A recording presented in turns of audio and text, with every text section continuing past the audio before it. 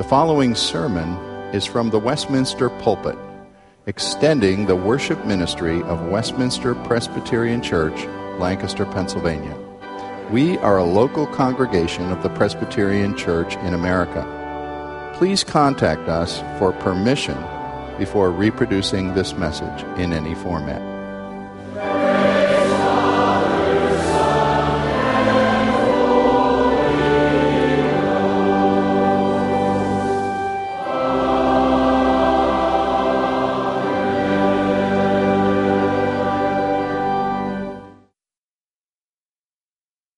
This morning I'll be reading from Galatians chapter 4, verses 1 through 7. I invite you to open up your Bibles and turn to that passage and follow along as I read, remembering that this is the living and active Word of God.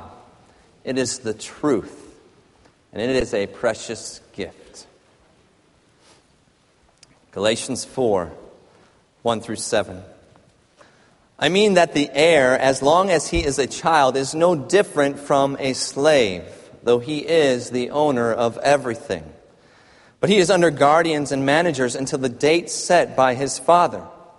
In the same way, we also, when we were children, were enslaved to the elementary principles of the world. But when the fullness of time had come, God sent forth his Son, born of woman, born under the law, to redeem those who were under the law, so that we might receive adoption as sons. And because you are sons, God sent the Spirit of his Son into our hearts, crying, Abba, Father. So you are no longer a slave, but a son. And if a son, then an heir through God. This is the gracious word of God for the people of God this morning. Let us pray. Lord, we are humbled by your grace, thankful for your word, excited to worship you. May you pour out your Spirit upon us, giving us insight into the precious truths that you have given to us. Apply them to our hearts and lives. Reign in this place this morning. In Jesus' name, amen. How well do you understand Christianity? What comes to your mind when you think of what it means to be a Christian? What do you believe about God and how he relates to you? Important questions to consider. And J.I. Packer, in his well-known book, Knowing God, writes these words. If you want to judge how well a person understands Christianity, find out how much he makes of the thought of being God's child and having God as his father.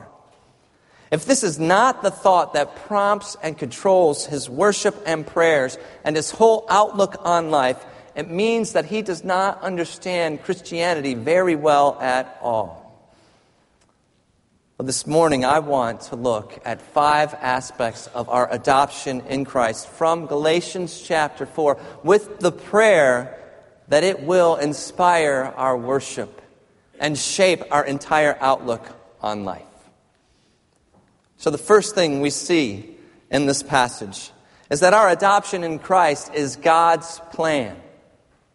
God's plan. If you look at verse 4, you'll read the phrase, but when the fullness of time had come. And that phrase tells us that Jesus arrived upon the scene of human history at the time previously fixed by God the Father.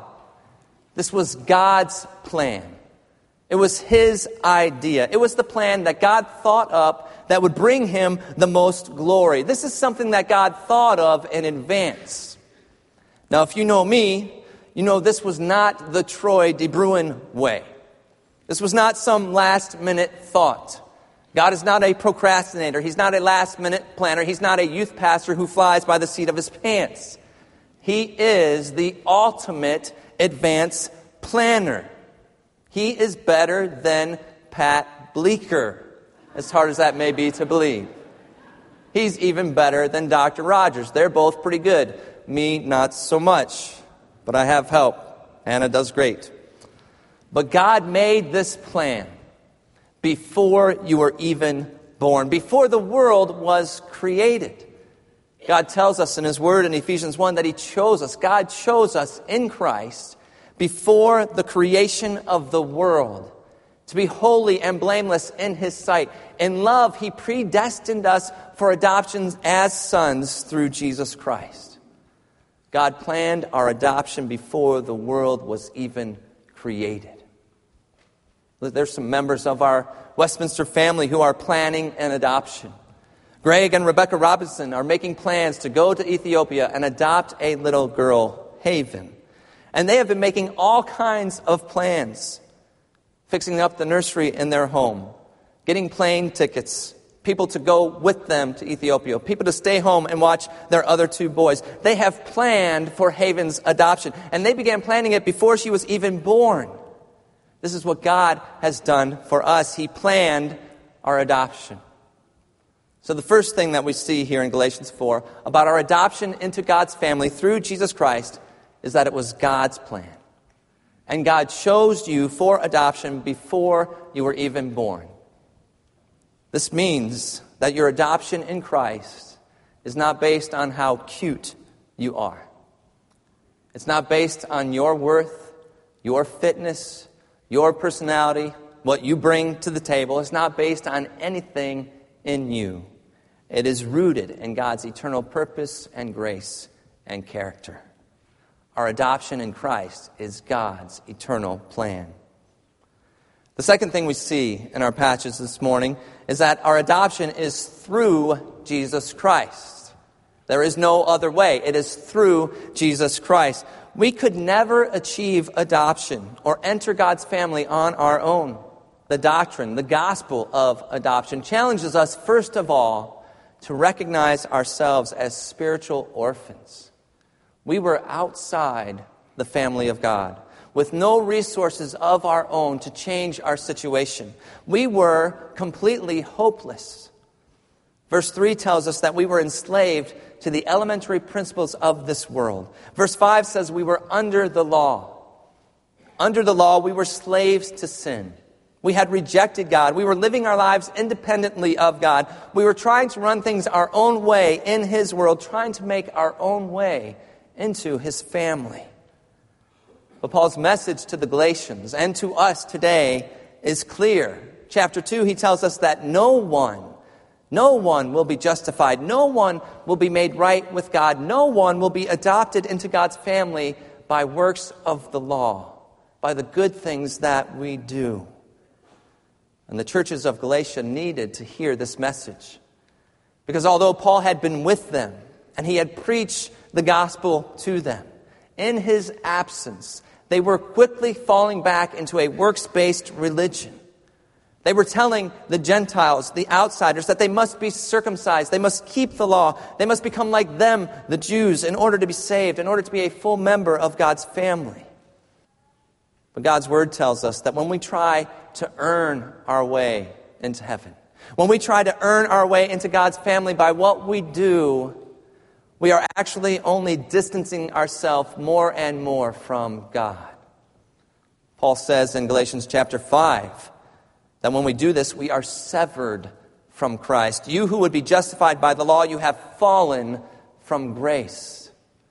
And that is not a place that you want to be. The Bible's description of our condition in that state is condemning, and it is clear. Ephesians 2, God's Word says we were dead in our sins. We were sons of disobedience. We were by nature children of wrath like the rest of mankind. We were not God's people, but we were children of the devil. We were infinitely guilty before an infinitely holy God, facing the just condemnation of the law, eternal separation from God forever in hell, and there was nothing that we could do to rescue ourselves or make God want to adopt us. But thanks be to God, that is not the end of the story. Verses 4 and 5 tell us that God intervened into human history, that He sent forth His Son to redeem those who are under the law so that we might receive the adoption as sons. This tells us that God's plan of adoption through Jesus Christ is costly. It costs God the life of His only begotten Son. His own Son, Jesus Christ, would have to die in order for God to take unlovely, ungodly rebels and make them His children. Jesus Christ, the eternal Son of God, was born under the law. He was born as a Jew, and as such He was bound to keep the very law that He Himself had written, and He did. He humbly kept it all. Jesus was without sin. As God, He never did anything wrong. He always did everything right. He fully and perfectly kept the law for us. And He also willingly and sacrificially suffered the punishment that we deserved for our breaking of the law. Paul says in Galatians chapter 3 that Christ redeemed us from the curse of the law by becoming a curse for us. As it is written, cursed is everyone who hangs on a tree.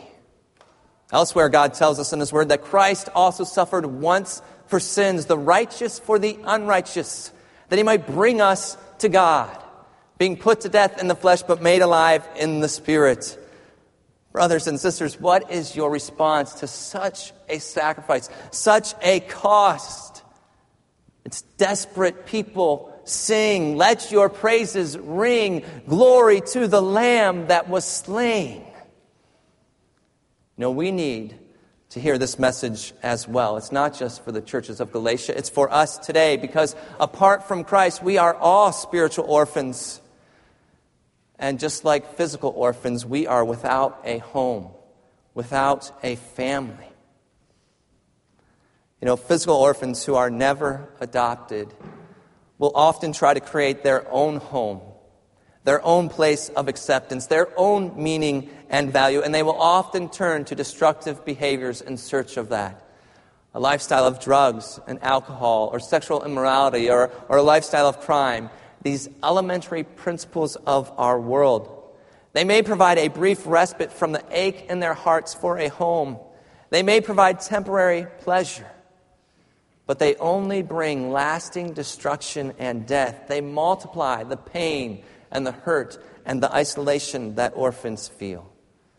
These things are tools in the hand of our enemy to lead us away from our true home in God. But what about you this morning? How are you trying to find your way into God's family? Maybe you're here today and you don't think you need to be part of God's family. You can do life on your own. But God did not design your life to be lived in isolation and independence of Him without God. And for those who choose to reject God and the adoption that is offered through Jesus Christ, they will find that it leads to an eternity of pain and loneliness, of isolation and separation from the God who made them and offers them perfect love and acceptance. If you're here this morning and you don't think you need to be part of God's family, may you humble yourself, recognize your need for God. Come to the one who at great cost to Himself made it possible for you to be adopted into His family today. Or maybe you're here today and you're trying to earn your way into God's family, to do it on your own, as the Galatians were. You know, you might not be pursuing the pleasures of this world that so obviously fall short, but you may be pursuing entrance into God's family through your own morality, through your own efforts, through your own good behavior, through your own hard work, through your own financial success, through your own upright standing within a church. Whatever the case may be, may you recognize the truth of the words we sang earlier. No merit of my own, His anger to suppress. My only hope is found in Jesus' righteousness. His grace has planned it all. 'Tis mine but to believe and recognize His work of love and Christ receive. The only way to be part of God's family is to be adopted into it. There are no natural born children of God. Our adoption is only possible through the work of Jesus Christ, through his substitutionary life, through his sacrificial death, and through his glorious resurrection on our behalf. For not everyone is a child of God. God offers you adoption into his family this morning, but it is only through Jesus Christ. Well, the third thing we see here in our passage about our adoption in Christ is that our adoption is the goal of redemption. It is the goal of redemption. Verse 5 tells us that the reason Christ redeemed us, the reason that Christ bought our freedom when he died on the cross, was not only so that we could be forgiven and made right with God, but so that we might receive the adoption as sons. It was so that God could gather us into his family, so we could enjoy the full privileges of being his sons and his daughters. You know, there's another member of our Westminster family pursuing an adoption right now. Corey and Stephanie Kimball are on the path to adopt a little girl from Ukraine. And they are going through all kinds of tests and interviews and evaluations and home studies and paperwork and background checks and financial sacrifice. And they are not doing all of that just so that this little girl can be freed from the orphanage, but so that they can bring her home and make her a part of their family. This, for us, is what God has done. For us, God went beyond redemption to adoption. He has turned slaves into sons. Adoption is the goal of our redemption. Well, the fourth thing we see about adoption in this passage is that adoption brings immediate and eternal blessings. We see this in verses 5 through 7. If you're thinking he's already on point 4, we're going to be done soon. No, we're not. And there's three aspects that we have here that I want to point out in verses 5 through 7. And the first one's going to take a long time, and the next two will be short. So if you're keeping track, we will be done today. But if you look at verses 5 through 7, first we see adoption bringing immediate and eternal blessings. The first thing that we see is that we have received adoption as sons.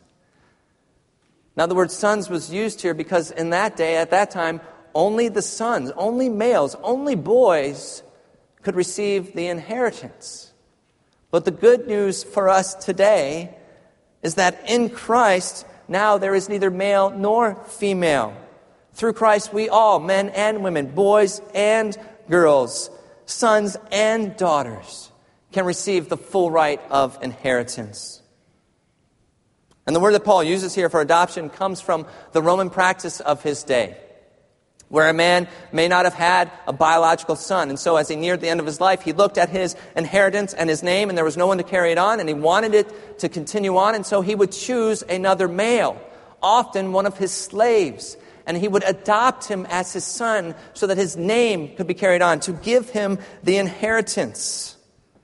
This adoption was a legal declaration. It was a change in status. The person was no longer a slave, but a son. And this is what our adoption in Christ is. It's a change in status. It is irreversible. It's not based on anything that we have done, but it is dependent entirely upon the gracious choice of God. It's a declaration that God makes about us, where he says, "You are my son. You are my daughter. Today I welcome you into my family." When God does this, our old family ties are broken. We were sons of disobedience. We were children of wrath, but we are so no longer. Once we were not a people, but now we are God's people. We are members of his household. We belong to God. Our old obligations, our old debts are canceled. We are no legally bound to the burden of guilt or the sinful way of life that we lived as non-Christians. This debt has not just been overlooked. It has been paid in full when Jesus Christ took it away from us, nailing it to the cross in his own body on the tree. We who were once enemies of God, are now beloved children of God. Only because Jesus Christ, the spotless Lamb of God, bore the wrath of God in our place. This is incredible. Think about what it means to be a child of God, a full member of His family. At its most basic, it means that God loves you. God loves you as His child. Meditate on those three simple words that you've heard so many times before. But one word at a time. God. The God who is holy, holy, holy. The God who reigns in the heavens. Who is almighty and sovereign. Who does as He pleases with the powers of heaven and the peoples of the earth. And no one can stay His hand or say to Him, "What have you done?" The eternal God who holds in His hands the life of every living thing and the breath of all mankind. The God who is infinite and eternal and unchangeable. This God loves you. God loves you. He loves you with a love that is infinite, eternal, and unchangeable. He loves you. He is always seeking your good. He is 100% committed to you for all eternity. He loves you. He rejoices over you with gladness. He will quiet you with His love. He will exalt over you with loud singing. He loves you. He has brought you into the eternal fellowship of the Trinity. He loves you. You do not have to fear, for He has redeemed you. He calls you by name. You are His. When you pass through the waters, He will be with you. And through the rivers, they shall not overwhelm you. When you walk through the fire, you shall not be burned, and the flame shall not consume you, for He loves you. He is the Lord your God, the Holy One of Israel, your Savior. He gave His Son as a ransom for you, in exchange for your life, because you are precious in His eyes and honored, and He loves you. This God loves you.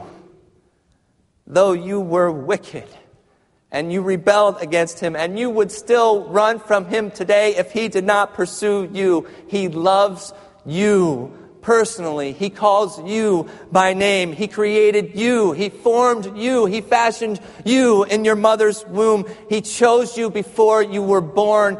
This God loves you. No, adopted children sometimes have trouble believing that they are loved. And so do we.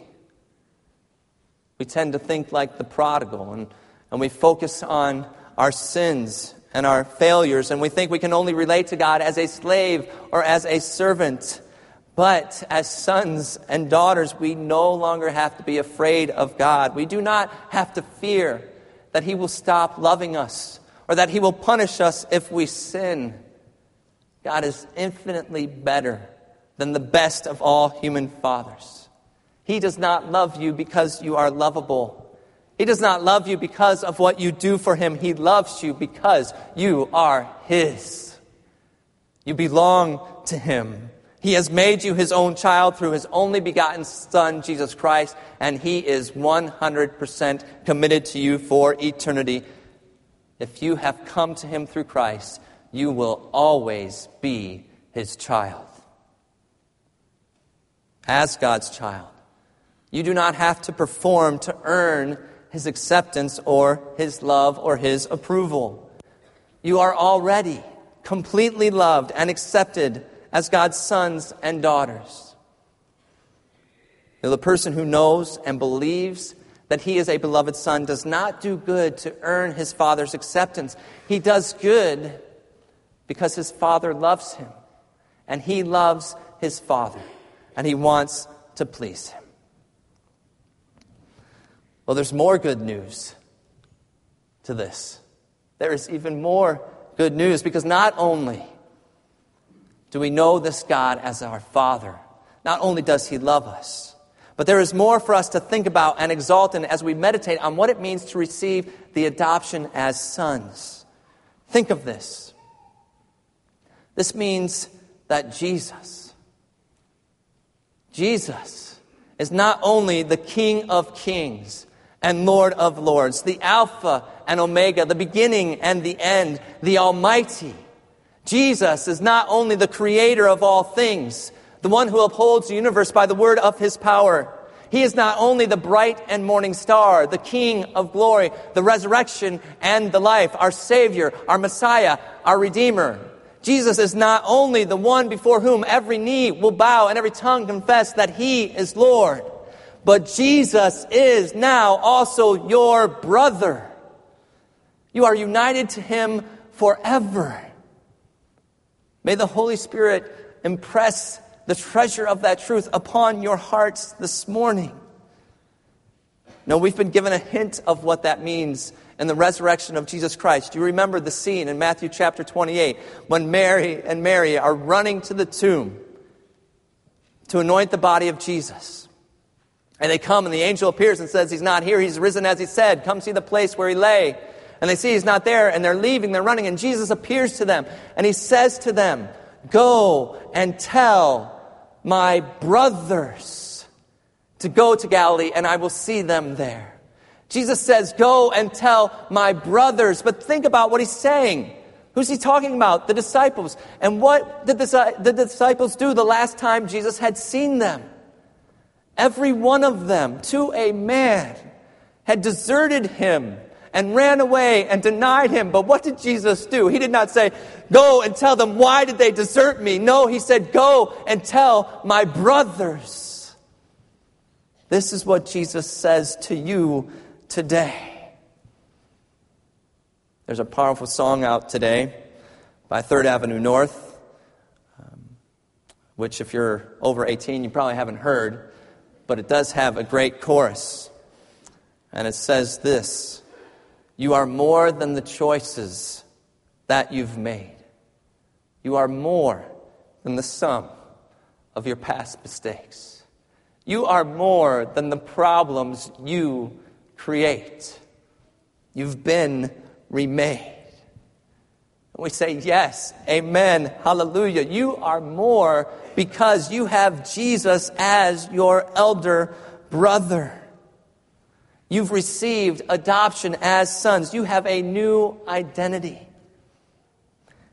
It's no longer found in your poor choices and your past mistakes and the problems that you create. No, Jesus has taken care of your sin.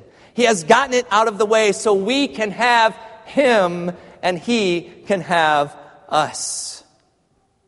Through our adoption in Jesus Christ, we are members of God's forever family, and nothing can change that ever.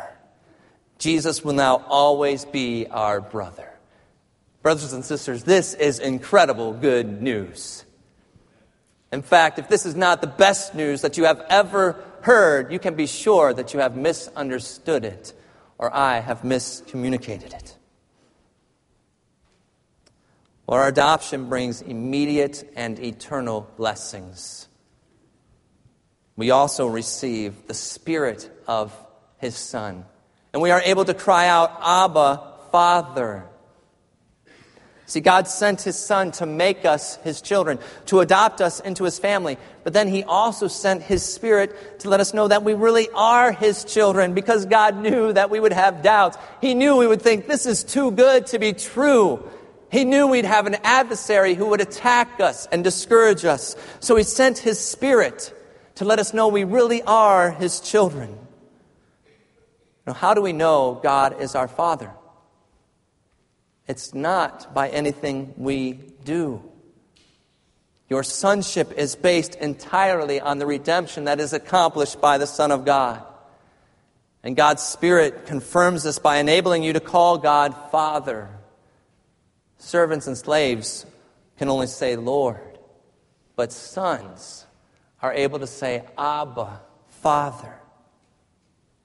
That word Abba It's a term of respect as well as a term of endearment. It means dear dad or dearest father.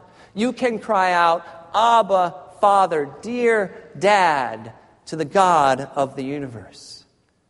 To cry out, what that word means is it describes a cry of the heart, the most intense feeling. It's the very word that Jesus used in the hours before his death.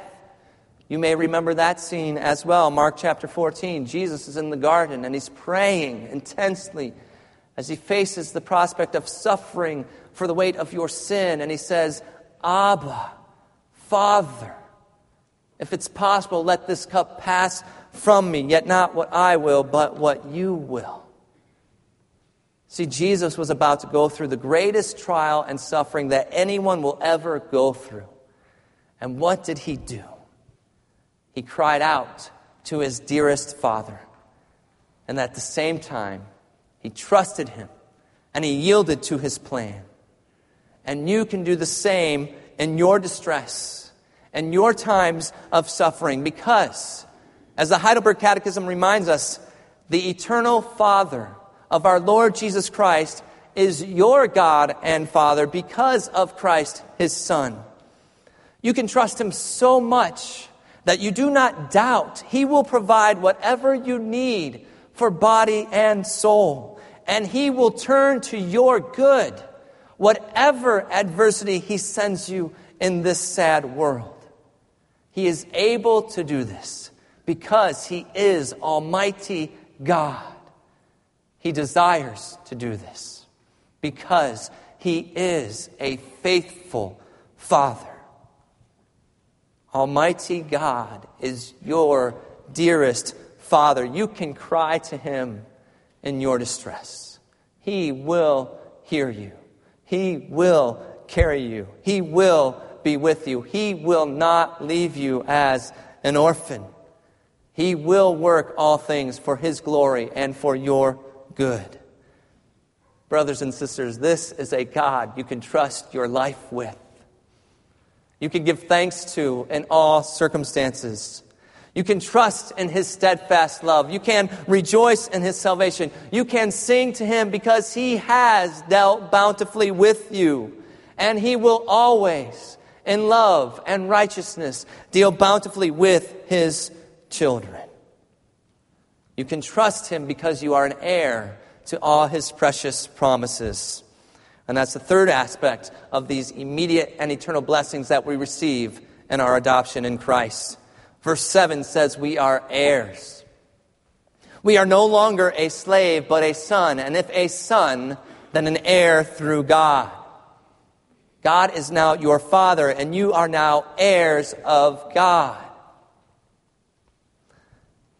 Here in Pennsylvania, when adoption is legally finalized, the family goes to court before a judge. And the court will decree that hereafter the child shall have all the rights of the new family, all the rights of a child, an heir of the new family, and have their name. It's almost as if they're taking it straight from the doctrines of Scripture. Well, David and Ann Ensman are another Westminster family who have adopted, who went to China and brought home Katie, who is now their daughter. She has taken their name, Katie Ensman. Before, she did not have a father, but now she can call David father, dad, daddy. She is their heir. She has all the rights as their daughter. As much as Eric and Alex are their sons, she is their daughter. And they are committed to loving her and providing for her and caring for her. As an heir of God, you have all the rights and privileges of a child of God. You will receive an inheritance from God, the King of the universe. That includes all the family wealth of God. And God owns everything. Psalm 24:1, the earth is the Lord's and everything in it, the world and all who live in it.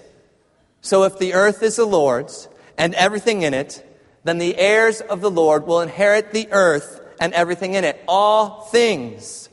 but it will be a new heaven and a new earth. One without sin, without pain, without suffering. So now listen to this. Instead of receiving the justly deserved wrath of God, you will graciously be given the wealth of God. Amen? Hallelujah. Are you kidding me? This is incredible. Our inheritance also includes redeemed and glorified bodies. So our lowly, decaying, dying bodies will be transformed. They will be redeemed. They will be made like Christ's glorious body. This means there will be no more cancer. There will be no more blindness. There will be no more memory loss or broken bones or struggles with depression or addiction or headaches or sleepless nights or chronic pain. And while all that is good, the glory of it all is that we'll be able to enjoy God more fully and more deeply, because that is the true riches of our inheritance. We get God. We will see Him as He is and be with Him forever. Amen. Well, the fifth thing that we see here about our adoption in Christ is that it does not end with us. Our adoption in Christ does not end with us. We have been redeemed for adoption. Or you might say we have been adopted to adopt. And while this is not a direct command from our passage this morning, it is a direct implication and application of the doctrine of our adoption in Christ and of the overall commands and teachings of God's Word. You turn to James chapter 1, and you'll see James, the brother of Jesus, writing God's Word, saying that to care for widows and orphans is the essence, the heart of pure and undefiled religion.